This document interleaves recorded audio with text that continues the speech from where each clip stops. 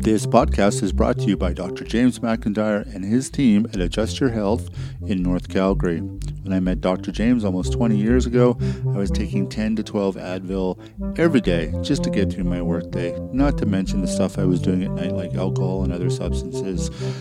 I suffered from chronic pain due to car accidents, sports injury, and repetitive motion damage from being a drywaller. I had worked in the trades for nearly 20 years and had more than 10 car accidents, 3 very serious ones. I had some severe sports-related injuries. Most of my cryo-SI would only give me temporary relief from day-to-day pain. It was getting expensive and depressing to see the other doctors knowing that I would be right back into the same boat the next morning. I was lucky that the last chiropractor I saw said that she could not help me anymore and directed me to Dr. James McIntyre. After only a few visits, I felt tremendously better. Most of my pain had left, my mobility was coming back, and I didn't need as much Advil. If I remember right, it was only a few months and I was almost completely off the pills and life was getting better. I have known Dr. James and his crew for almost 18 years and have referred almost everyone I know to him, and they have become Adjust Your Health advocates. The team at Adjust Your Health offers a wide array of services including acupuncture, massage therapy, chiropractic, and physiotherapy. They believe in a multidisciplinary approach to patients' care and use a variety of techniques to help their patients achieve their goals of pain relief or injury resolution to improve sports performance. Calgary is privileged to have such a highly qualified team of practitioners available to accommodate your health and well-being needs. If you are in pain or an athlete or just want to be as healthy as possible, check them out at www.ayhcalgary.com. Our next sponsor is Paul Nye from Nye's Touch and Nye's Tats. There's some debate over who invented the first motorbike. Several men claim to have the first design or patent. Regardless who it was, my guess is that the very next year some dude started customizing his newly invented contraption. Throughout history, men and women have been altering their transportation to move faster, turn sharper, or turn ahead or two. If you are customizing your ride to be low and slow, shiny and fast, loud and obnoxious, you have not completed the project until you have your custom paint job done. Paul Nye at Nye's Touch is your guy for custom paint on bikes, boats, cars, buses, or anything else you ride. You want a bike that looks like no one else? Nye's Touch. You want to honor a fallen friend with the hood of your car? Nye's Touch. You want a mural of your favorite girl on the side of a bus? You guessed it, Nye's Touch. Paul has been airbrushing for more than 15 years and his work will take your breath away. Check out his work on Instagram at Dripping Chrome or on Facebook at Nye's Touch, or call him at 587-435-4602 for your free estimate. Don't forget, Paul will be in a tattoo studio near me soon. And now, on with the show.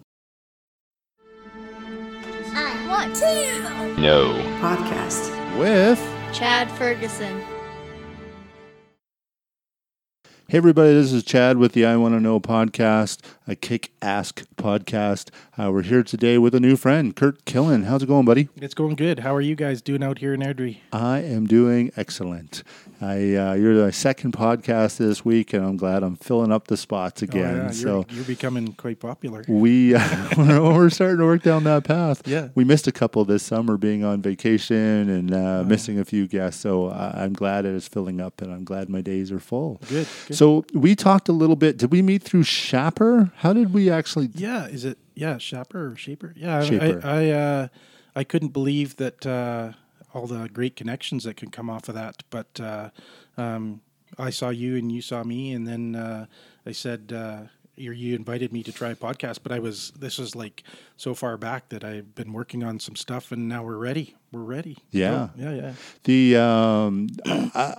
Actually, it was so far back I forgot because you had emailed me and I'm like, I'm drawing a complete blank. I haven't got a clue, but I messaged, like I said, I'm a stalker type whore person online. I just go after everybody in Calgary and the surrounding area. So and I noticed we were probably both at the same point, but you've gotten a lot farther than I have in the short amount of time.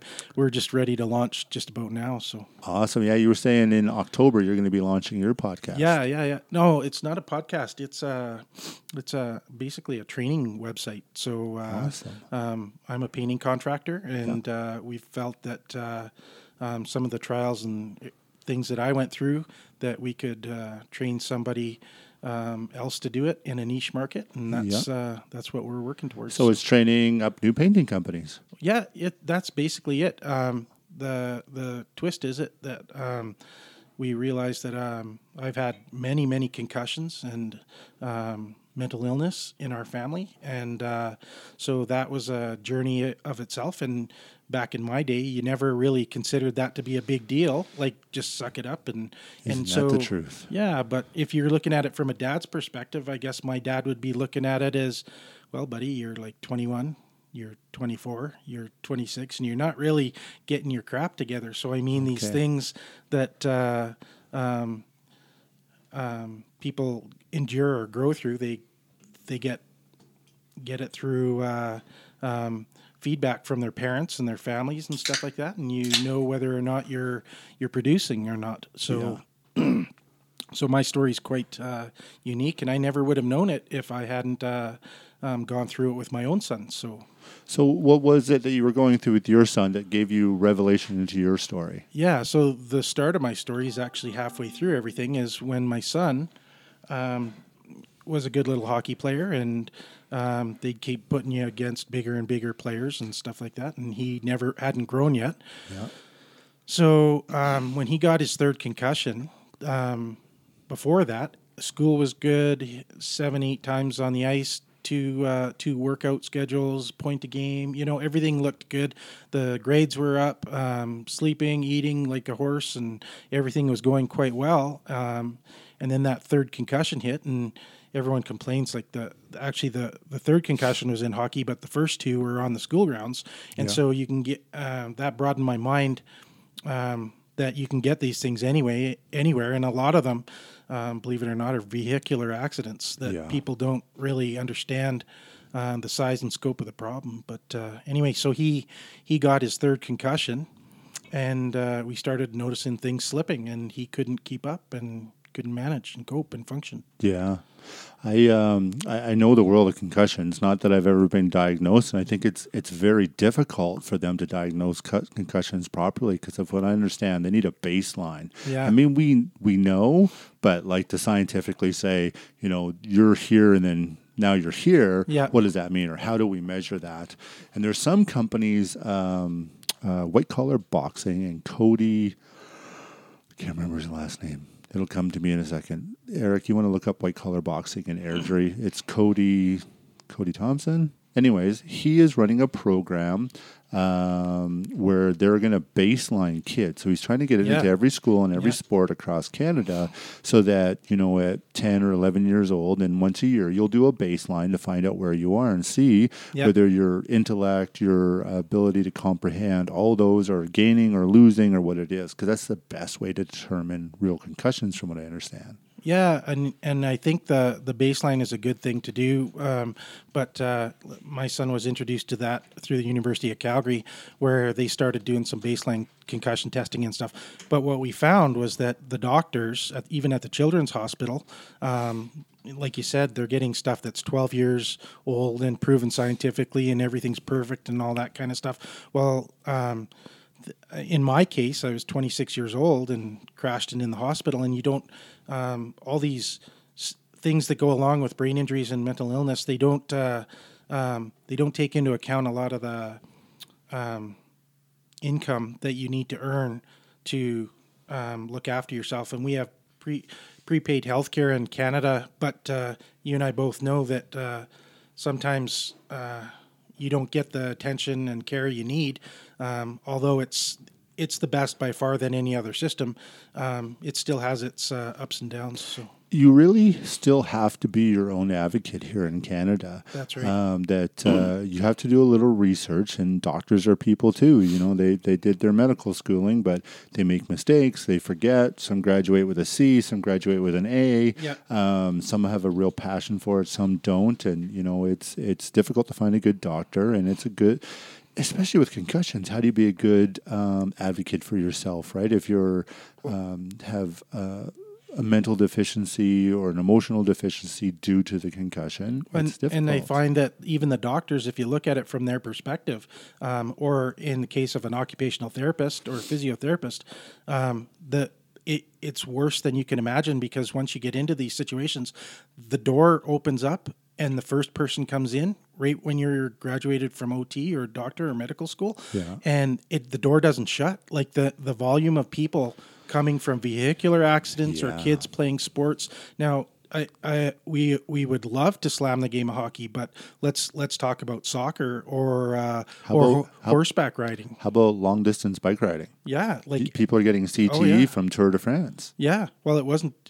My cousin got to the Ironman and wiped out, and years of recovery and stuff like that. And we talk about the body recovery, but the concussions alone. I mean, we'll go into it later about the size and scope of everything, but it's. Well, let's start with your accident, because I probably have about 20 to share. But we'll not get in a pissing contest over this. Right, over but I definitely know where you're coming from. I would like to say this part. One of the reasons that maybe they talk about stigma and stuff with mental illness and concussions, and I find it. I don't think that that's actually the issue. I think that someone that you're talking to across the table may have had worse or more injurious issues, and then so they could have experienced so many things. So it's not the fact that people don't want to hear it. It's just, I got my own stuff. I can't talk to you. It's overwhelming for almost everybody. And so when we're talking about these issues, they're affecting 80% of the families. Wow. I've been trying to promote and talk to people about what we're creating right now, and I've met one person, and she said, "We don't have that in our family. Nobody's got concussions. Yeah. Now she's got a young family and stuff, but no one's got mental illness and stuff like that. Maybe they got heart disease or other issues, but that's only 20%. Everyone else has these issues." Right. Yeah. Every family is dealing with something, is struggling with something, and whether that's due to accident, injury, genetics, poverty. I mean, there's diseases that runs in every class of the world, right? That's right. And so, we've all got stuff to deal with, including our doctors. Yeah. You know, I'm lucky. I have a fantastic doctor here in town, and she's a real advocate for me. And of course, my wife is a big advocate for me as well. And we're always looking out after each other. That's but awesome. Not everyone has that same background. They go. One of the things that, because I know you mentioned about. Where's the notes? Dr. Carrick, chiropractic neurology, the guy that healed Sidney Crosby. That's right. My chiropractor is a phenomenal guy, and he talks about he got my body back in line, which helped got my mind back in line as well from all the injuries that I'd suffered throughout the years doing martial arts and the numerous car accidents. Yeah, martial arts alone. Concussion heaven. You know what? The thing that always amazes me, because I don't feel like I suffered. Like, I know I've had concussions. I got T-boned in an intersection. I went through the front windshield of a car twice. I was a stupid kid doing stupid things. We didn't think about those things back in the day. No, get punched in the head while you're drinking and just drink more. And like, I guarantee you alcohol isn't the answer for concussions. I know that's true. I don't know. I can get you through a little bit. The thing is, though, that I don't feel like I suffered. Like, I know there was some things going on, but it wasn't horrific for me. It wasn't something that brought me down. And so, like, I'd like to hear from your standpoint on how it affected you, because I don't know that any two stories are the same.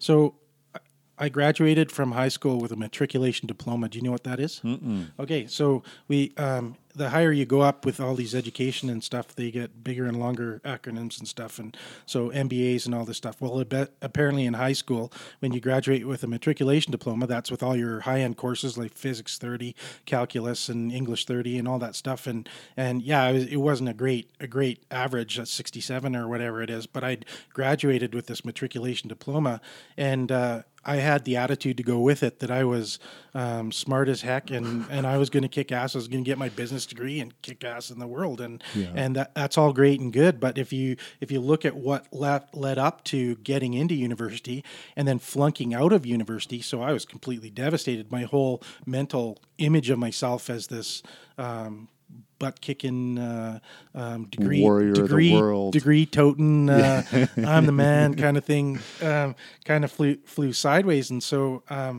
but when I flunked out at 21, you don't realize that what was going on. Like I'm driving after the car accidents and the trampolines and the moguls and the hockey fights and everything, and I'm having micro seizures and blackouts while I'm driving. Oh, wow. And so the doctor, I didn't even think back then to go to the doctor. So think about what year was this? This got to be 91. 91. Yeah. Yeah. So until my son went through this with his 3 concussions and the journey that we had to find him suitable support. Now you talked about your doctor here. Well, Dr. Scarborough is 3 levels deep from Dr. Carrick.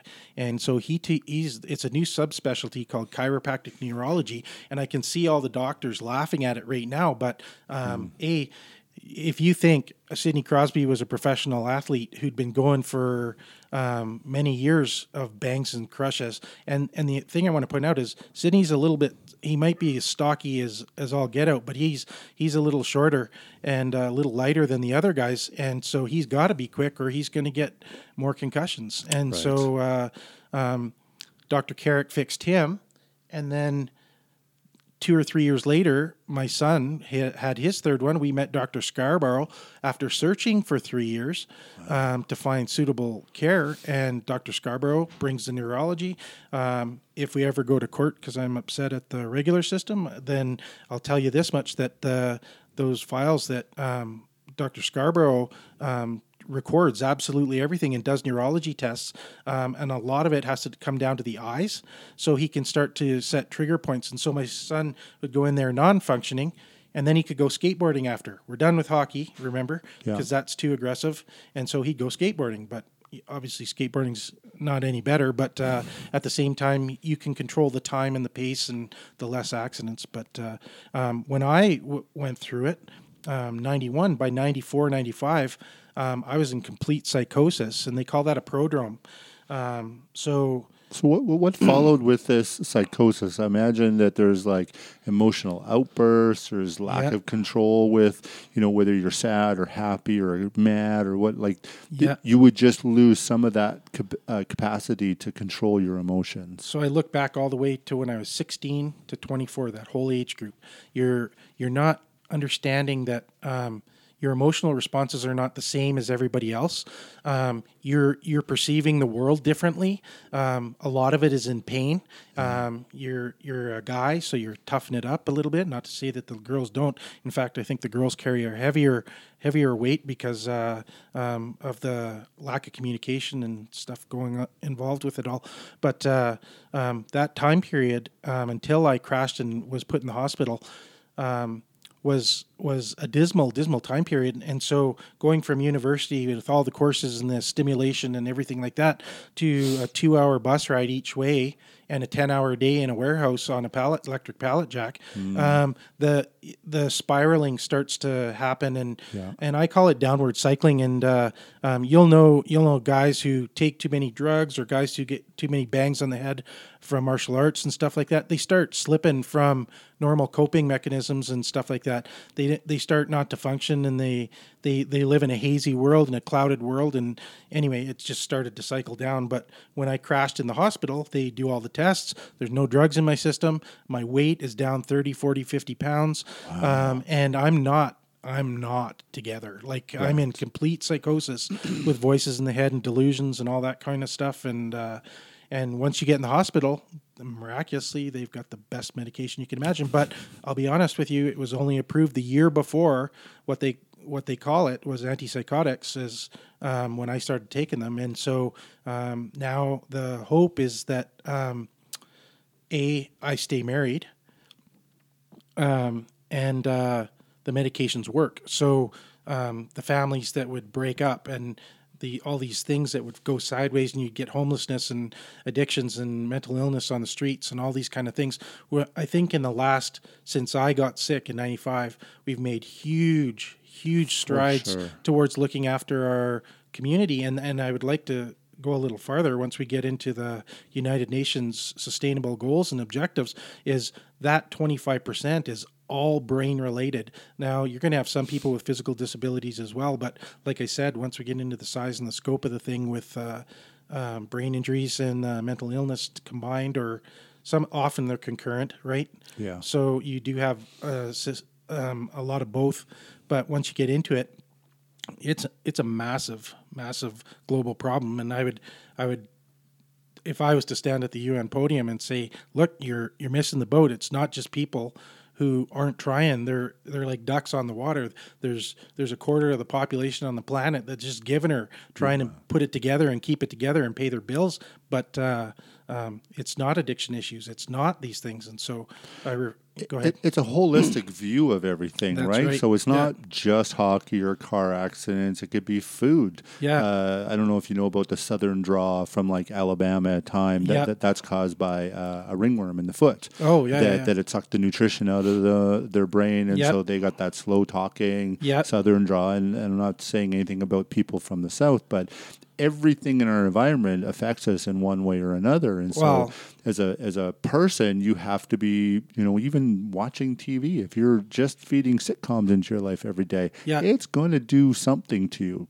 good or bad. Well, the fall of Rome was all lead pipes, right? They all had these big orgies and sex parties because they were all losing their minds because they'd been using lead pipes for 10 and 20 years. And then how do they soften the furs at the Hudson Bay fur trade, right? A little bit of mercury poisoning, the Mad Hatter syndrome for everybody. So exactly. It's just such broad issues. And then you look at genetics, right? Like you're made of your mom and dad and your grandparents and all that. And so what happened to them to get that you're dealing with that? They say genetically, we're dealing with issues 6 generations deep. That's what they believe. So you get all the good looks, but there's nothing behind no hamster in the wheel, right? Sometimes that's the case. Yeah. Sometimes you don't get blessed with the looks and just the hamsters. That's right. Yeah. That can happen. Yeah, like I think back to my teen years. I think teen years for most people are hard. Like it's not an easy time for anybody. We did a foster parenting course where we were looking at fostering. And the lady that taught the course had fostered teenagers for like 20 years or 25 years. And she says, listen, really healthy teenagers will mimic mental illness throughout their teens. Yeah. Like this is, they're undernourished, they're underslept, their hormones are raging, they're up, they're down, they're over, they're whatever. Yeah. And then, so it's a challenge. And then you put in bad food or concussions or lack of nutrition or SIDS or lack of care or there's 1,000 Sorry, not things. SIDS. What's the one where they have the where the mom was drinking the fetal alcohol syndrome. Yeah, so fetal alcohol syndrome is it's a brain issue. It's not something related to the body, right? Necessarily, but so with the challenges that we have out there, we have to, one, what you're doing, talk about it so people can realize that, okay, maybe this isn't supposed to be this way. This isn't, I don't want to say normal. That seems like the wrong word to use. Yeah.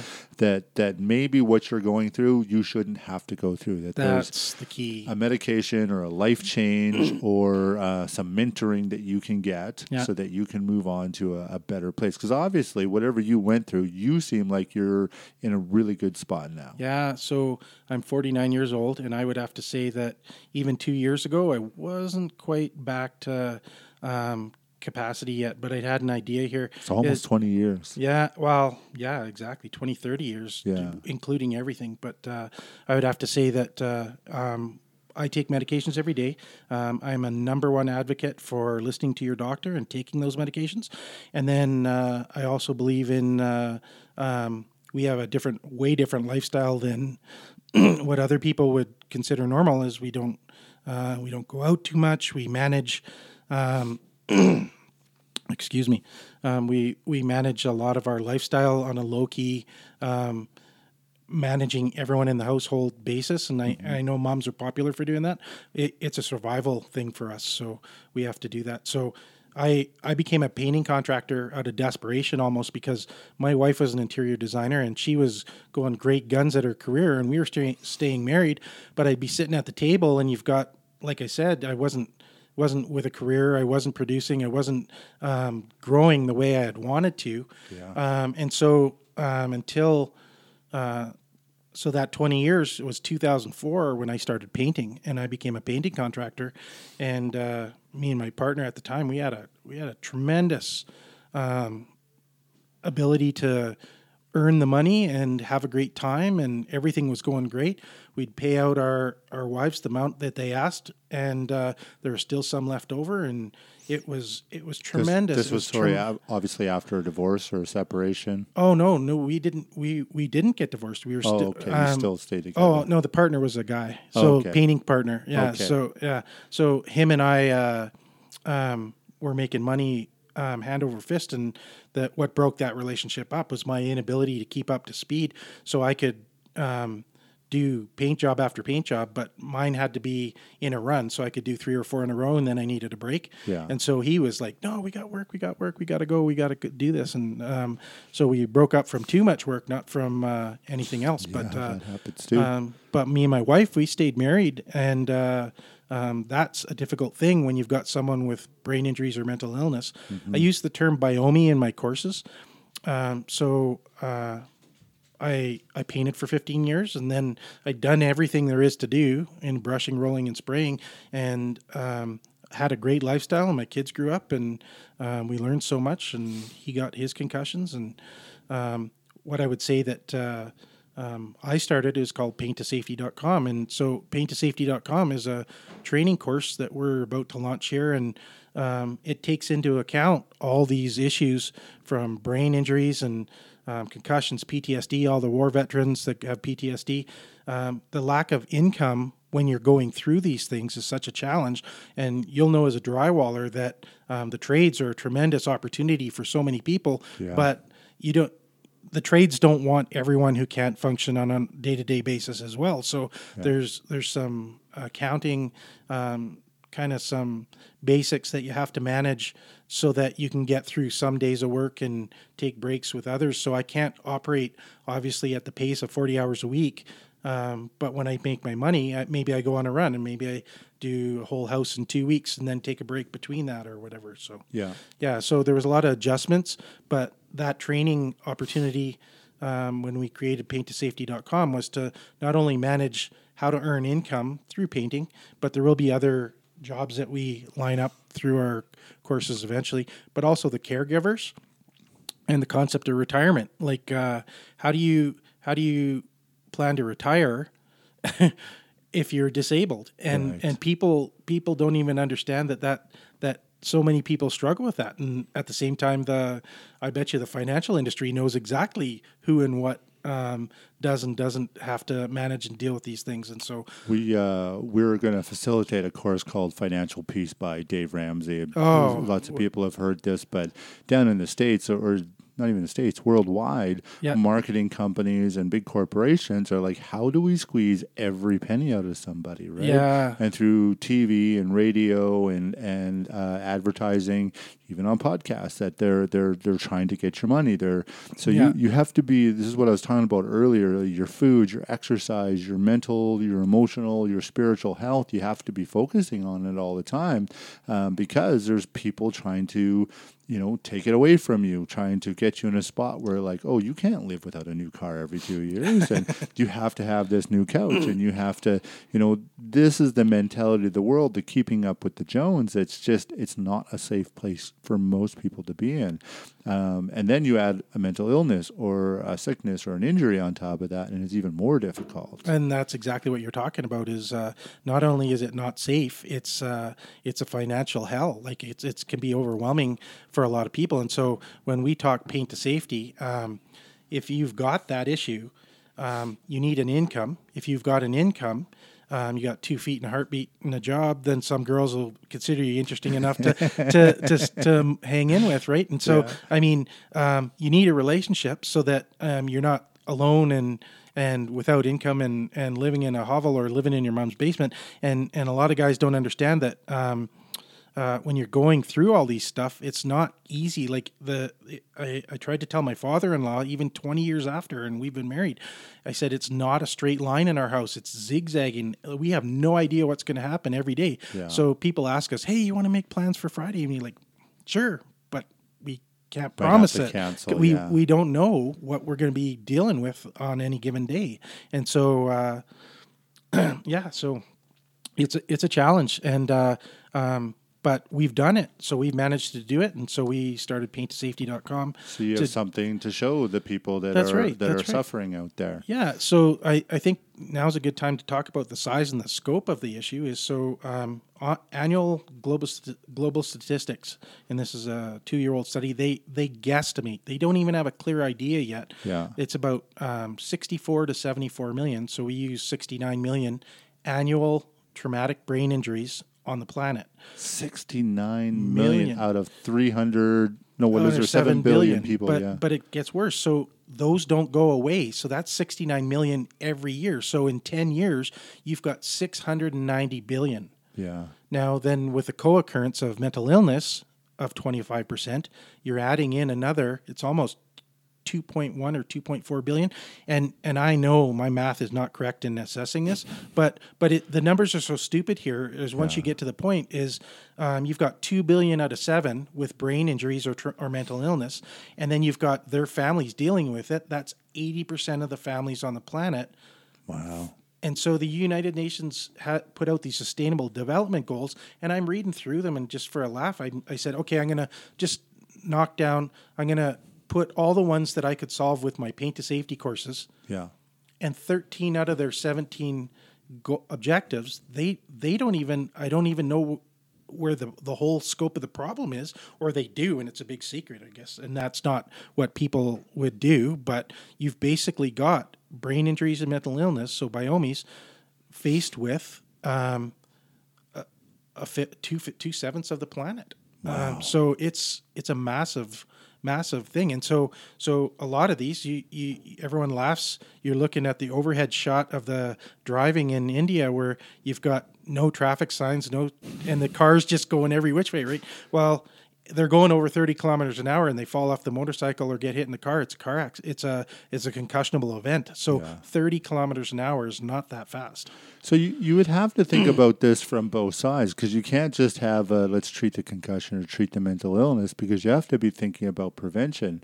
If you're getting 69 million incidents a year, we have to start thinking a little bit about prevention as well as treating who's already sick. I thought about that because my son was coming up and he was going through hockey, and they said, we've got to follow the Quebec, which is no contact till a little bit later. So the problem that was occurring is that Quebec would say no contact till later. So the Quebec Major Junior Hockey League wasn't getting as many NHLers. And so the US was less contact, but out here in Alberta, it was like contact at 14. And so let's bring it.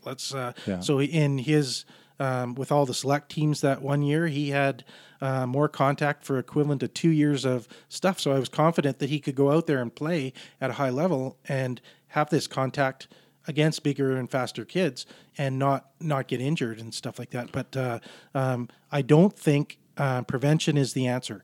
If you're to look at, I hate to bring this up, is the cancer industry, and everyone assumes you could have solved cancer a dozen times already, right? Yeah. But it is such a massive industry right now that I bet they don't even want to solve it. Like so you're in a size and scope of a situation that is so big that to destroy that industry of vehicles or auto repairs alone for the vehicles. But I don't think that's where I was going with the prevention, because I don't think we can nerf the whole world, although I think there's lots of people trying to do that. But by prevention, it could be, better brain health from youth, right? Wow. So, having good fatty foods, having the right vitamins, making sure you're well hydrated. How many teenagers are eating perfectly well for being in an athletic endeavor? That's right. It's not a great way to go into an endeavor dehydrated or hungover. That's right. And then we have to have ways of testing to see how bad the injuries are, which I think we're getting closer at. So your prevention and my idea of just looking after it better afterwards is the same thing of what we're talking about. Yeah. So one of the guys, he's a big internet fad in the States, is Dr. Daniel Amen. And so Dr. Amen for people who are looking it up. Great name, and like this guy has more stuff out there on brain health, and he has a little course that's free. You'd like to Brain Thrive under 25 or Brain Thrive by 25. Our children, for the girls, and everyone will love this, the girls don't have their brains fully developed until they're 25. Right. And so the frontal cortex and all that, and the boys not till 28. Yeah. So when you're getting all this information is like, okay, so what if they do drugs? Well, that'll damage that. Right. And so Mr. Trudeau making marijuana legal for 18 is absolutely a traumatic thing to this country. And you can ask any social worker who's had to deal with it for the last 25 years, it's probably not a good idea for someone under 28 who's a guy to be involved with alcohol and marijuana and stuff. We've talked about this at length. Obviously, I've got young kids and they're becoming teenagers, and that I'm not necessarily for or against it. But what I am not for is for anyone too young to do it. Yeah. Right? Is when our brain is fully developed and we could handle that in a different way. You probably heard the David Harder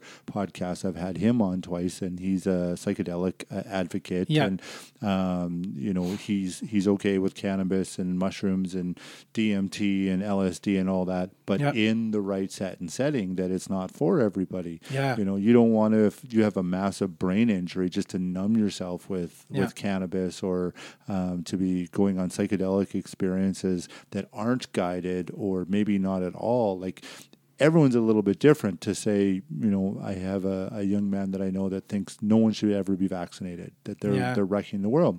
I don't know if that's true or false, but what I do know is that I'm vaccinated and I'm doing pretty good. Yeah. Right. Well, I think for the vaccination one, you just show the pictures of all the people who have improved their lives versus the deaths that they had for everything before. And that's what you're looking at now is it's a pre and post, and it's an educational situation where you got everyone looking at the size and scope of dementia. So just take the kids to their grandparents that are going through dementia and Alzheimer's in the hospital, and see if they want to look after their brain a little better. And I'm smarter than my dad. Yes, until you're 21, you're smarter than your dad. But then when you've got to earn your living too, you can see if you are smarter actually. Right. Can you handle the stress and the pressure of every day getting up? Right. That's right. Making it work and paying the bills to keep a roof over the head and the lifestyle too. And so when you take into account that the kids don't develop their brain until a certain age, Dr. Amen has so many resources and books and stuff like that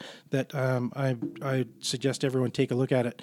But from painttosafety.com's perspective is, once you're in that zone, is you need that education to know that staying your brain hydrated every day and taking vitamins isn't an option for you. These things are not only necessary, they're going to make your lifestyle and quality of life almost normal. So taking medications from the doctor keeps the psychosis and the depression away. Or in my case, I have schizoaffective, which is psychosis, mania, and depression. And so keeping that at bay so that I can function in a normal lifestyle. So what kind of medications do they have you on? They've got me on two. So mine would be risperidone, which was the first of... There's third and fourth generation antipsychotics now that are really good, and they're quite specific. And then there's also an mood stabilizer, which is Effexor. And so Mine are just take them at bedtime, and we'll function. I'll stay married. I can cope and function, and she can tell me, oh, you're just being a jerk today, or look, I think we need to calm down for a couple of days or whatever. And I've seen lots of people on like antipsychotics and antidepressants and all kinds of medications, and I think that you seem like it's dialed in really good. Like, you can tell when doctors or when patients don't have things dialed in well. And, I have a friend that's been on antidepressants for 5 years, but they still can't get out of their place. I'm like, that's right. Maybe the antidepressant isn't the right one, or it's not the right answer, or maybe you need to do it along with something else, or like, so there can be much more going on than just the pharmaceutical. And one of those components is if you can't earn a living. Right. So that's where I'm talking about is you're sitting in your house for 5 years, and then all of a sudden you dawns on you that they're going to take the house away in 3 payments if you don't get your butt moving. So we have a workshop. It's the introductory workshop, getting off the couch, doing something. So even if you're spinning your wheels, we'll get you moving. Mm-hmm. And then committing to yourself again, which is basically really difficult to do when someone's in an acute situation, be it psychosis or depression or all of the PTSDs and everything else that you can imagine, is we need to get you off the couch. Yeah. So we need to get you to do something. And then once you're doing something, it has to be something personal and focused, and you can see a light at the end of the tunnel. And the reason we chose painting or a trade in particular is because there's a little bit of dealing with people. There's a little bit of physical labor, and the trade itself actually helps your brain recover. So that the key secret sauce of the whole thing is exercise. So we in our thing is talk about exercise. Well, they talk about walking on this Brightside video that we have in our workshop, and it's a short, quick little. Walking is the best thing for you, yes, but exercise when you've got a brain injury or mental illness is absolutely essential. So walking for 15 minutes is equivalent to one antidepressant, and we extrapolate that while 6 hours a day of painting with gentle exercise gives you something to focus on beside your illness, and it gives you some way to earn an income. And do you know who Dr. Kelly Brogan is? I don't. So but I'm willing to learn. Yeah, she's fantastic because it's right in line with what we were just saying. So she was a psychiatrist for many, many years, and she had done therapies and giving pharmaceuticals to people. And what she realized that she wasn't getting the results that she wanted, and neither were her patients. Yes, I did see that podcast. So I saw it on I Want to Know. So she decided to look at another mentorship program through another psychologist who used zero pharmaceuticals. And they use a very strict program where exercise is essential during the day, getting a certain amount of sunshine during the day, eating well, and then ridding yourself of assholes. So you basically, like, you have to look at everyone in your life and who are the asshole. Well, then they're going to work on that too, right? Because that's definitely one of the questions that you have to go through is that, am I the one beating me up the most? Yeah. Because I think there's people that do that that's totally horribly. Yeah. That, we did a health and wellness course, me and my wife facilitated it here at our house for free to the community. And one of the things that we talked about was when you get up in the morning, what are the thoughts in your head, right? Go in front of the mirror and stand there like Superman. Yeah. Stand there like Spider-Man or Iron Man. Be a superhero. Yeah. And say to yourself, I'm a good person. I like me. Yeah. And I know that sounds cheesy as all get out, but when you're not in a good place and you're the one putting you there, this is one of the steps you can take to get out of that. And so Jordan Peterson, I hate to bring his name up because he's a local guy from around here, but I guess he's gained some notoriety. He was mentioning on one of his videos that, for example, with depression, if you get into such a dark place that you can't come out, he says, my personal belief, Kurt, is that not only do you throw the exercise, the nutrition, and the sleep and everything together, but I mean the medical 21st century medicine, I throw everything at what we have to deal with this problem so that I might sound like I've got it all together, but after this podcast, I'll be wiped. So that emotions and being able to believe in yourself and the things you're going to accomplish beyond maybe just being a painter, which I have such a deep respect for trades, and I thought, well, it can't be just painting. So we opened up the sheet from SAIT, which is our local trade school, and there's got to be like 90 or 100 different possible trades that are there that don't have to be painting or drywalling or taping, but can provide a living in the meantime to make you stronger, so you can get back to that point where you're standing in the mirror saying, hey man, I've done something. Right. I'm not a total waste of skin. Look, I'm not that bad. Yeah. And my wife seems to hang around with me, and My then kids talk to me. my kids talk to me on an occasional basis when you got a teenager. Yeah.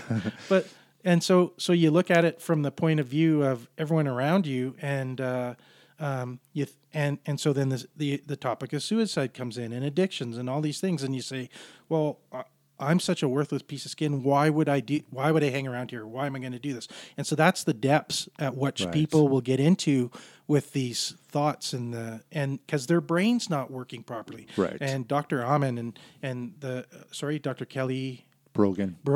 Yeah. These people are starting to understand, and they're starting to pivot on what is critically important. And so you look, cars, great invention, but before that everyone walked, and I bet you we didn't have half the issues because we were getting our exercise. We had no options, right? So so it's you know what, that's one of those things that you got to, again, I'm going back to the holistic thought process on this, right? Yeah. When you get home from work, are you sitting on the couch and watching sitcoms? Because they're going to feed you a type of information where you just want to sit on the couch and watch sitcoms, right? Yeah. You don't see even the good-looking people working out on a sitcom. Yeah. They didn't get there without working out, right? Yeah. There's some people genetically that can. Yeah. But this is all part of what's supposed to going on in life, and our commutes are longer, and our neighborhoods are more secretive. So those are things that are taking you away from the things that you're supposed to be doing. But, like you said, a 15-minute walk is the same as an SSRI.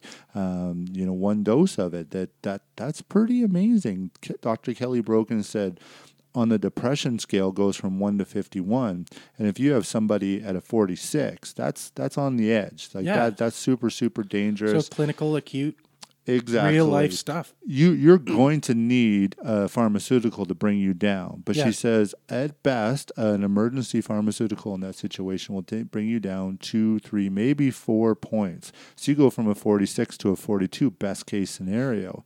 That's good. You're off the ledge. You're further away from the ledge, let's say. But 10 hours of sleep will take you down 10 points. Yeah. So now you're at a 36 instead of a 42. And you're like, well, that's good news, because it's free to walk. It can be done anywhere. And as long as people understand that that's part of my health, like if you go to your wife and you're like, I need to go for an hour-long walk, I bet you there's not a wife on the planet that's going to say, no, I think you need to stay here and sit on the couch with me.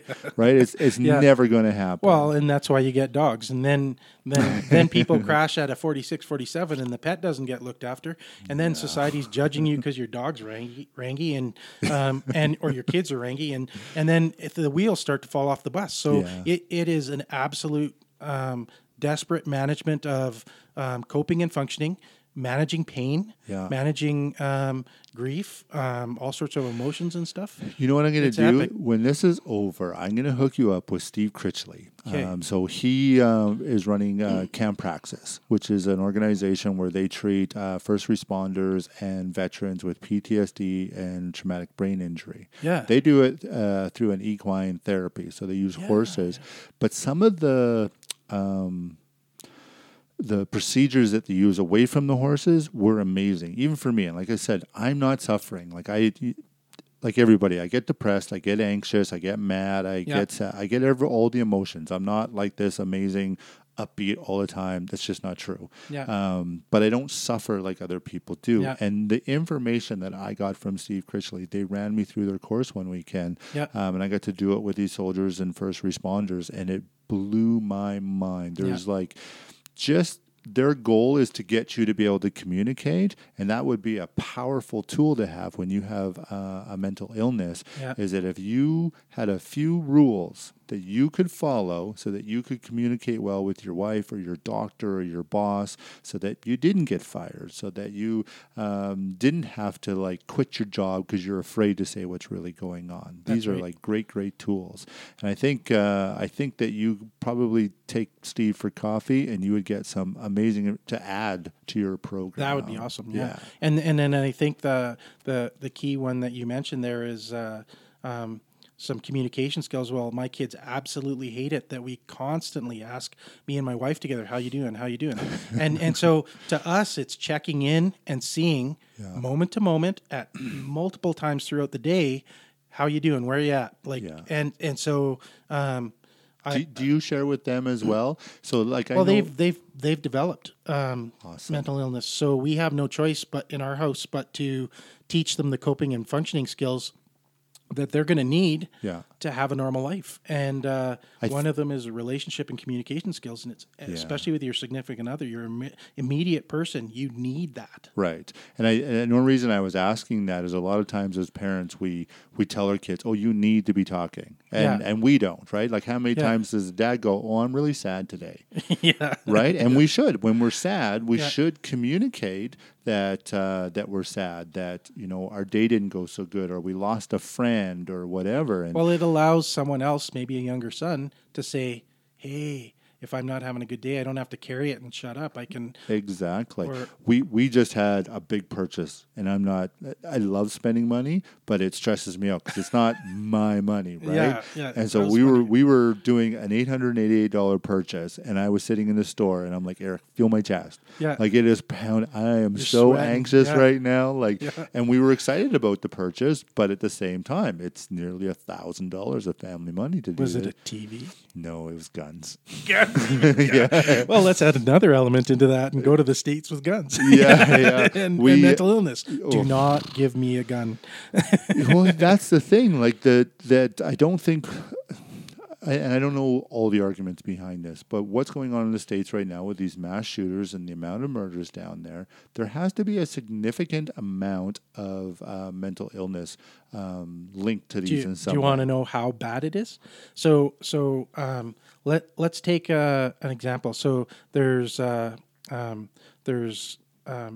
religious debate, and people say it's a certain group and stuff, and that is so far from the reality. The reality, if you want to read a CBC article on incels, so those are called involuntary celibates. These are kids that are locked up in their basement playing violent video games, and I am a big proponent of violent video games. I love them. I think they're fun. But I'll tell you, when you get someone who's detaching from society because he's playing so much of that, and they're not meeting girlfriends, and they're not developing communications and social skills and being part of their community, they're separating into this online world that doesn't really exist, and they're getting no satisfaction from it. That to me, a large proportion of these issues are mental issues, and once those are involved and someone has access to guns, and when I'm in a depression mode at 46 and you gave me a gun, that's probably not healthy for people. That's a recipe for disaster. That's a recipe for disaster. I think that there's some cave person dwelling deep inside of us, and the thing that cave person needed, we still need, right? Yeah. It's that face-to-face interaction. That's that right. being able to, you remember being a teenager and wrestling with your buddies and maybe even punching each other. Yeah. These are a rite of passage that I think most of us need, and we're not going to get. It's a little bit of a nerfed up world, and if you fight, you're not a good person, and if you that's not true. I fight. I love fighting. I love punching my friends in the face, and I love getting choked out by them. Like this is part of the who I am as a inability person. to compete anymore is posing some problems. Yeah. And then the other thing is all the technology is taking away people's ability to, even the moms, which I need my mom. So if you're not in that place that you've been choked out and I'm so sore, I need my mom. If you're not in that place anymore, it doesn't happen. So you're not getting the emotional connection that says your ability to crash and get comfort and get solace and stuff like that. So you're leaving people for extended periods of times in mental situations that are not healthy. Yeah. I remember someone telling me, and quite honestly, like there was a lot of struggles in my upbringing as well, and alcoholism Yeah. and absent parents and, Yeah. not getting good financial advice, like that kind of Yeah, stuff. yeah. And, all these things breed a certain type of person, which Exactly. I was. But when I was probably about 30 years old, I had someone tell me that what you need to do for kids, this is before I had kids, that you need to have 5 people. Yeah, absolutely. That's a grape, and that's like a Sprite type or ginger ale. The grape tastes just like crushed grape. It's awesome. That you need to have a friend that's richer than you and one that's poorer than you. Oh, You need to have exactly. someone from another culture. You need to have someone that's older than you and someone that's younger than you. And he kind of listed like if you looked at relationships as a ball, like you needed everything from all the way around the ball, not just the label or where you put the pin in. And I started thinking about that, and I opened up my mind, and I started just talking to people. Like I grew up, I would say, and I've said this before, probably fairly racist, not evil, hunt down people racist, but really, really ignorant and probably rude racist, maybe is the right way to put it. As you were raised in. That I was raised Yeah. in and that I was Yeah. for sure. And as I got to know East Indian families or Filipino families or Chinese families or black Yeah, families, yeah. then I was like, oh, hang on a second. They got same issues I do, and all of a sudden my mindset started changing where I was like, I know nothing. Yeah. Like I know nothing at all. Yeah. Hence, I want to know, right? Yeah. I spent a majority of my life not understanding what the world really was. Yeah. And now we can. And I think this is coming back around to what you want to do for these people with mental illness. Yeah, Is show so- them that there's a much better world out there. Well, and I can't be discriminatory, right? I can't define based on age, gender, or race or religion. I can't. There's so many people out there that are dealing with these issues that I'll tell you my personal opinion on racism is that I'm of the thing that I like to crack a lot of jokes and I like to have a lot of fun, but I also like to understand where everyone else is coming from. And I think that good friends who are of a different race could crack a couple of jokes and not take it personally. And so I'm of that bent that that's when it's appropriate, not when you're sitting at a table with all of one race and making sinister, vile. Well, that's Stuff. it, right? Like, what's the motive behind it? Because there's some comedians That's that right. do a fantastic job of Well, telling aren't they jokes. the greatest at educating us? Well, that's it, right? Russell Peters comes to mind, and there's a he's guy awesome. that does. He's from Canada. Yeah. Woo! how many racist jokes or how many people would be strung up Yeah. for saying the stuff that he says? But he Yeah. has this way of doing it where it's ingested and in love and in care. And Yeah. we all my buddies make fun of me because my wife gives me an allowance. I make fun of my friends for being overweight or not having any hair. Or Yeah, what, yeah, right? yeah. This is part of the regular camaraderie. jocularity. Yeah, we need to have that inside of our lives. One, Yeah. to keep us humble, Yes. right? Two, that we can do that to someone else and help them be humble. And without humility, men won't stay married. Oh, dude. You couldn't have said a more true statement than Well, that. then you got gender and Yeah. everything else in there. I've said this before on the show. I remember one time having an argument with my wife, and I called her crazy. I'm like, you're crazy, right? And she got very, very calm and looked at me, and she goes, you're crazy too, right? And I went, oh, she probably thinks I am crazy. I'm the only one with papers to prove it. Yeah. I haven't been tested yet, so no one can tell me that it's true for sure. So tell us a little bit more about how the program's going to work for people. Okay, so we don't know where everyone's coming from, so we've got the introductory workshop to give them a roundabout kind of quick understanding of what we're teaching. And so then we got basic skills, which is when you start to paint, we need you to know how to paint one bedroom.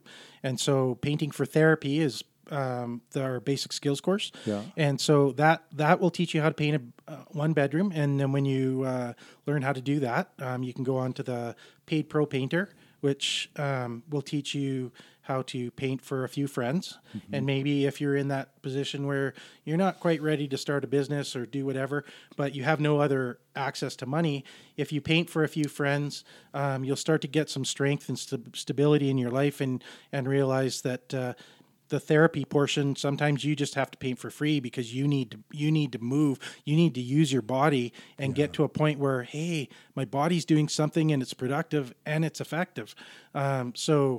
And how much is it good for your ego to someone say, hey, that's a beautiful job? Well, and that's the thing is when you're selling tires, no one says, hey, great job. Or once you guys put the drywall up, one mistake and you guys are crucified. But then you turn around and say, oh, the paint job, that makes everybody else look good, right? So that's the design. And so with my wife being a designer, one of the things that we offered was a color consult. And so 95% of the whole project is the colors. It has nothing to do with anybody. Like you put the 2 coats of paint on the wall and tidy it up, and it's the colors and the placement. And so the effect that has on mood and all that kind of stuff. And you get the kudos for that. So I think that's a critical thing that people who get put out from mental illness and brain injuries, they don't get a lot of pats on the back. Right. And so if you take your time and do a good job on 2 coats on one bedroom, maybe it's just a kid's room, but you know what? Once we put the handprints on the wall in red, bright red, and the parents had that forever until the kid was 16 and they repainted the room again, or we had and the kid could get up every morning and watch his hands grow. And anyway, the designed room, it's a little fancier, or the flames room or whatever. So. Yeah.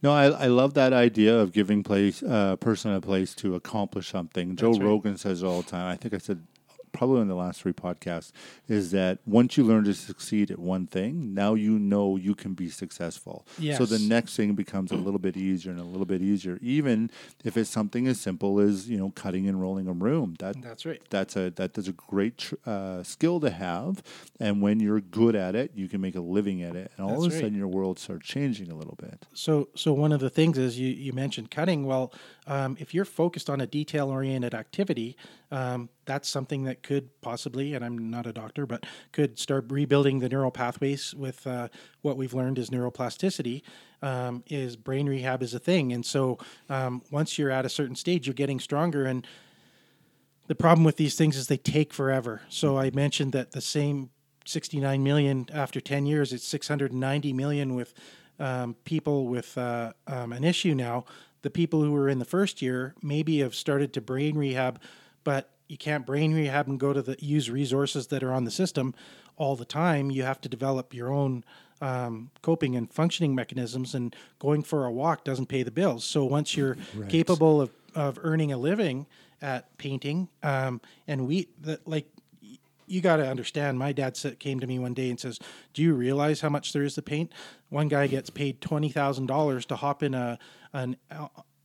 at a shop site with a full bodysuit and make $20,000 spraying out the insides of sewers before they get installed. Mm-hmm. And so the bridges, sewers, houses, buildings, the lines on floors, the road, ceilings, cars, lines on the road, parking lots. It's just absolutely endless. And so the trade itself has so many subcategories and stuff that I'm sure we could, between the trades themselves and the subcategories in painting, we could find something for everybody that they'd be willing to do. Yeah. So we talk about that in our courses. I don't want to. I'm so frustrated with my life, I'm not even going to try. Yeah. So would you try this? Would you try this? Would you try this? So you have to be flexible enough to say, I will do something. And once we got that, then we follow into our next 2 courses. So basic skills for painting for therapy, and then Paid Pro is painting for a little bit of income, gets you to a point where maybe you want to do this for a living. And so the 3rd course is Painting Contractor, and that takes you from getting your license at the city and maybe a bit of insurance and some software and some tools, and actually kicking the cat at this and doing really well. And then our 4th course, so painting contractor teaches absolutely everything there is to know about what I did and how you can take on painting offices for the rest of your life and be happy with it. But then other people have bigger dreams, and that's one of the biggest things they get frustrated at is my dreams were taken away, my goals, my objectives, what I wanted to do with my life and travel the world and do all these things. Well, that comes back. So you finally have a little bit of strength and stability in your life, and life is 90% maintenance. So you're keeping up, you're doing it, you're functioning, you're coping again. And so taking a class towards what you wanted to, once it was all taken away, it's kind of like everything's fresh and new again. Yeah. So you're 49 years old and thinking, well, what am I going to do? I don't want to paint anymore. So you go through the job ads and everything, and then you think, well, that's not a great idea. That's not a great idea. I don't want to drive a water truck. I don't want to do things that I may have already done when I was younger. So now it's the life transition, and you think, it's time to teach. It's time to teach everyone what I've gone through, and all I've got is my story. But I can tell you how I coped and functioned every day to get up and go and paint for 6 hours and come home and relax and go watch my son play hockey. It's the circle of life, right? Like if you think back to tribal times as a kid, you get a bit of a free rein and played some games and did whatever. And as you were transitioning into manhood, you became a hunter or a fisher, or, whatever it was inside the tribe. And as you became the best warrior or the best hunter, you would you would pass that down to the next trait or to the next generation coming up, right? That's right. And I think that people, and as you're telling the story about all the different courses, I'm just imagining you're in your mom's basement taking the first one. Yeah. And by the time you take the second one, you're starting to get paid. You're looking for a little apartment or a basement suite of your own. Exactly. And then by the time you're at the contracting one, that maybe you're going to purchase a house or at least rent a house and move into a place with a garage. And, you just slowly work on these life skills going forward. Yeah. And I think that... Or get into a legacy position. So now we're sandwiched. We're going to be looking after our parents in a few years. And, and we got the kids growing up, going to university and graduating and getting married. Yeah. No, I love the idea. What is that company? College Painter? College Pro Painters. Yeah, it's not the exact same thing because they're just trying to give college kids some summer money and stuff like that. But they're also giving them a skill. All the little franchises that come out of that, funny enough, are ideally business students who want to learn how to manage. So you've got basically three paths. You either get a profession, you start a business, or you become a manager. And so you climb that ladder inside your profession and stuff and become the manager and learn to manage people. And that's an often overlooked way for people to earn money. So project management is one of those skills we teach in our... I got a little insecure as you were talking. I was thinking about my painting skills, and I'm like, I'm sitting in the room with a pro painter, and I started looking around, going, "Have I got all my lines cut good? Have I done a good job?" So, let's say you'd be number 2 on the wage scale. Good thing I got my drywall skills. That's right. Yeah, you can make a curved wall. Yeah, exactly. I love the idea of giving people skills and helping them move up. And maybe painting isn't their thing, but it gets them to a point where they want to do something more. That's right. And they could go to SAIT or to NAIT, or maybe they get into an apprenticeship program somewhere. You think when they're starting out, they can't even think that they could ever work again, let alone do something that they want to do. And so you might only be able to paint for 2 hours, do one room, 4 hours on one day, but by the time you're proficient, you're doing it at a faster pace, and that's the same amount of time as you need to take a course. And so a lot of these people, that when they're really just coming off of being acute, they think, going back to school is a great idea. Well, just follow my story. I tried that. I went back. I took an Oracle database administration course where we did 3.5 years of university hours in 10 months. And so I did it. I made it. I was first in my class out of 5. Not a big deal, but I was an Oracle certified professional. And then we went to look for a job, and it was 200 resumes with no job. And so, so people look for solutions to their problems. Education is not the solution. In the States, 27% only find work in their field with their degree. So if that's 27%, that's 73% who keep looking and keep trying something else. And so, do you know what stat I just heard about the American education system? Yeah. That there's people collecting their Social Security, their old age before they're pension, done before they're done paying their student loans. and so here's the comedy of that is because I was ill before I went to school, it was a retraining grant, and they paid $35,000, and I didn't get a job in that field. Wow. So can you imagine the waste? And then we go back to industries. Industries don't have to be effective to make money, right? Right. So these the cancer industry, the education industry, and I'm not going to fault anybody else's industry because the construction industry, that's got its own situations and issues, but you get into a spot where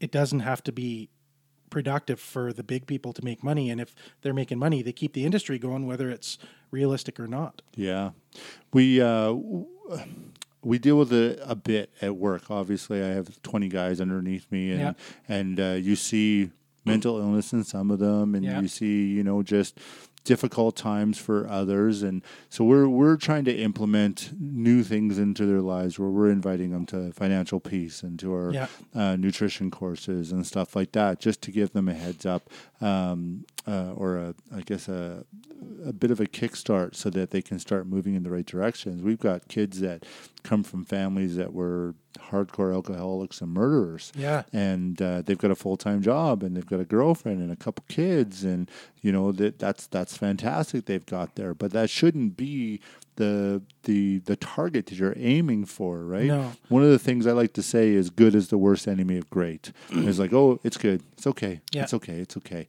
No. Why aren't you shooting for Eric asked me what's the goal with the podcast. I'm like, to knock Joe Rogan off of first place. And not that I dislike Joe Rogan at all. And we're a long ways away from doing that. You got better hair. That's awesome. But yeah, why are you just satisfied? And I am satisfied. Like, I love the fact that I get to meet people like you and Emmy Bjorn and Robin Black and all these super cool Bob comics. Wilkie. Bob Wilkie was awesome. That's awesome. Like, if I only just did that, just got to beat those people, this would be awesome. But if you're reaching a lot of people, I love it. I'm super excited. But why would you just be satisfied with the couch in the basement playing the video games? Right? Yeah. There's something better. Well, and that's the opportunity of the technology is the Internet of Things. And so I'm like, what are these things that they keep talking about? What is this Internet of Things? And so the podcast becomes an asset that you can use to grow and get.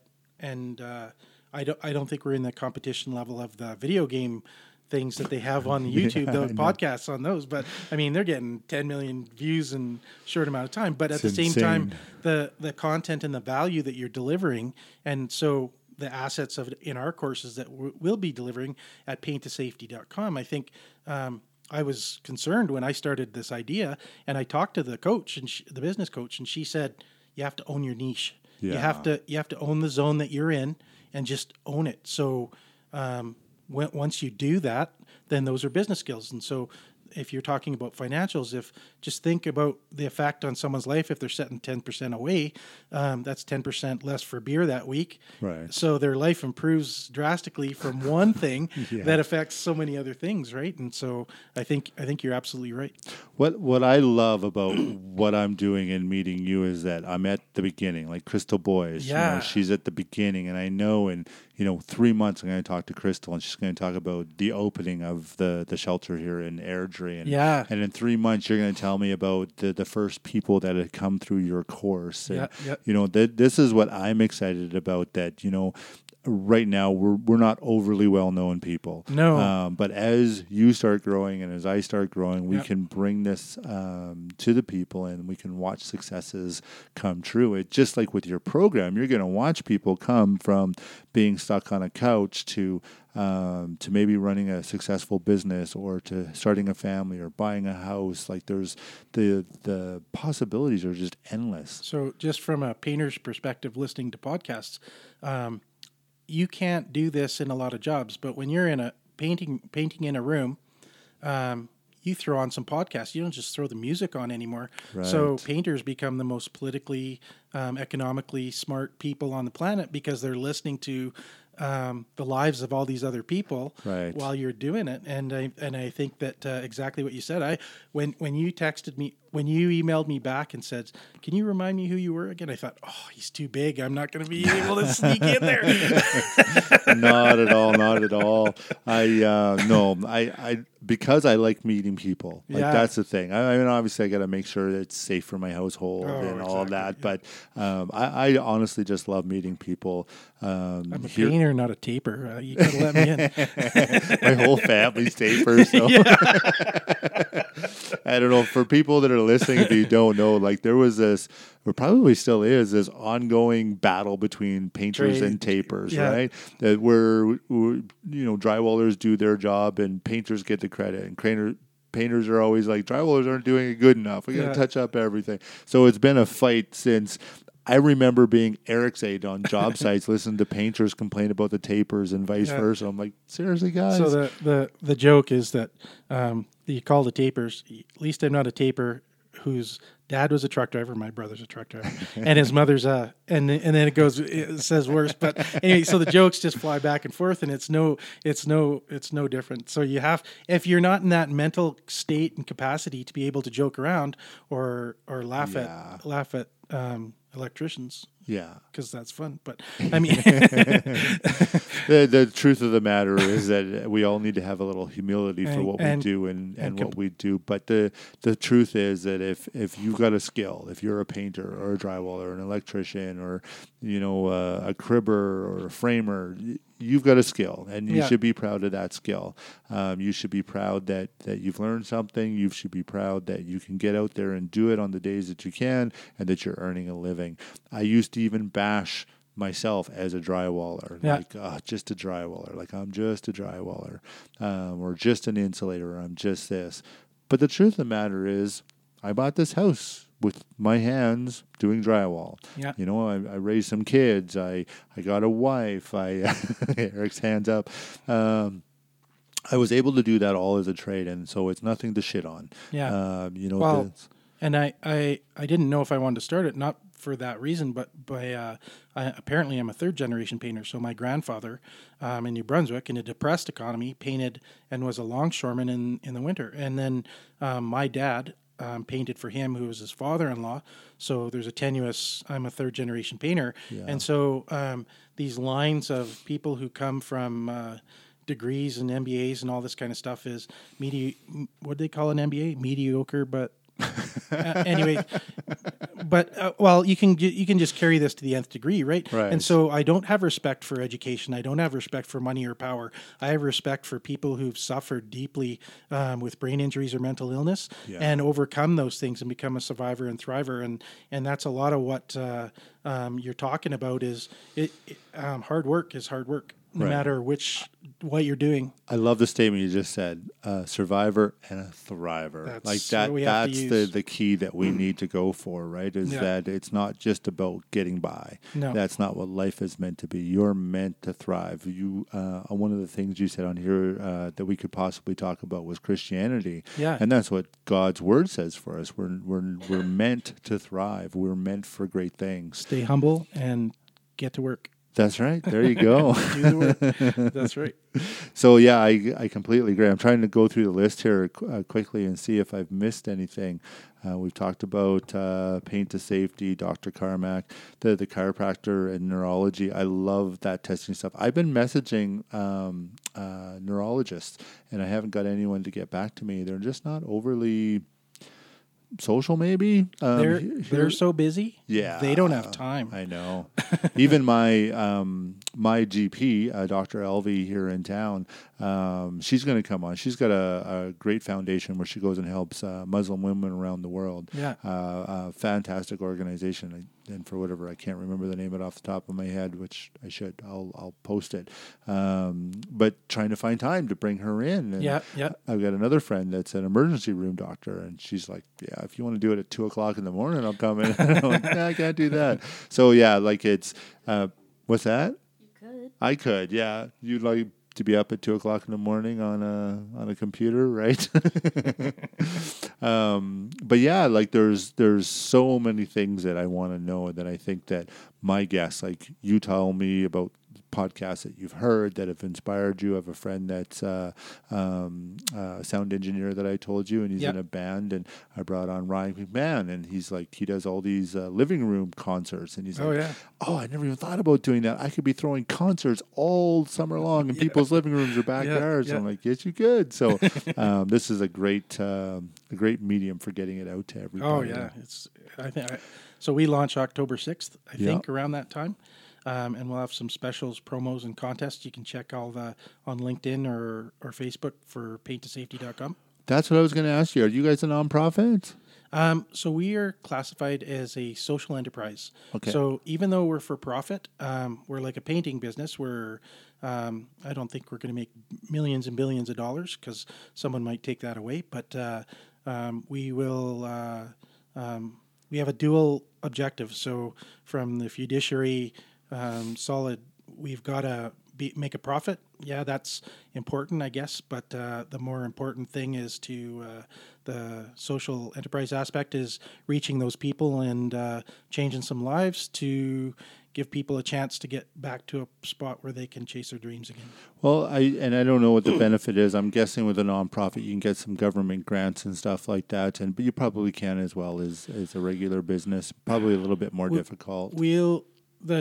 There is grants that we can apply for, but I noticed there's a wonderful thing called Grant Connect, and so it lists all the ones that will apply to your area, not only your area of expertise, but your locality. And so you can obtain grants from the Gates Foundation or whatever. Anyway, that's on Grant Connect. And so there's thousands and thousands of different types of grants, and you may have to find someone through your social media to help you write those grants and do those things. That'll become probably a 10 to 30% avenue for our income, but the largest portion will be through professional caregivers who will refer people to us who think they are at that stage where they might be able to try us for a living, or they need to make that effort. Yeah. Maybe before we go, we'll just talk about where you're at now and where your son is at and how your healing process is going. Oh, okay. So my son is a tremendous example. He was a tremendous as a little kid, and now he does not have his high school education yet. He knows more about sound engineering than most of the courses that he would have taken. So he will be, I think his objective is to go to Nelson and take the sound engineering course from Selkirk College, I think it's called. Okay. And get in that industry and then put in his time for the next few years. But he's, as far as putting in time, the house is like a turnstile. There's kids from every walk of life coming in there with a guitar or a rap song, and so he helps write them and produce them and do all the stuff. And then he also does the training. So his life is busy, full. I was just talking to him today. I says, we've reached a balance. Place where everything's good, and my wife is the breadwinner in our family and doing really good, and I'm semi-retired as a painter until painttosafety.com gets off the ground, and my teenage daughter is she's having fun in grade 11. So coming near to graduation. That's right. A couple more years left. So that's where we're at, and then my parents are getting older, and my wife's parents. So our focus on our long weekends is to boot out to see her parents or have dinner with my parents. And then, so we've reached a stabilized area in our life. And so, I'm ready to launch, and then we'll be making more courses as we go and, seeing if we can help some people. Awesome. Well, I'm so excited for what you guys are doing and where it's going to go. Maybe 3 or 4 months you come back on again and give us some good news. Yeah. We'll make sure we post all the links. So paintforsafety.com. Yeah. Paint2safety.com. Paint2safety.com, and I'm sure they can find you on Facebook and Instagram. We'll post those links when we put this up, and it should be right around October 6th. I haven't looked at the calendar yet, great. but you're third in line, so awesome. it should be lining up, and we'll allow you to share it on social media and all that. That'd be fantastic. We need you to make more podcasts so we can listen while we're painting. There you go. They'll be coming fast and furious now. So everybody, thank you so much for listening. Go check out Paint to Safety. We'll put all the links in our social media. Eric, you want to run the outro? Hey everyone, thank you for listening. Thank you for sharing. This podcast is over.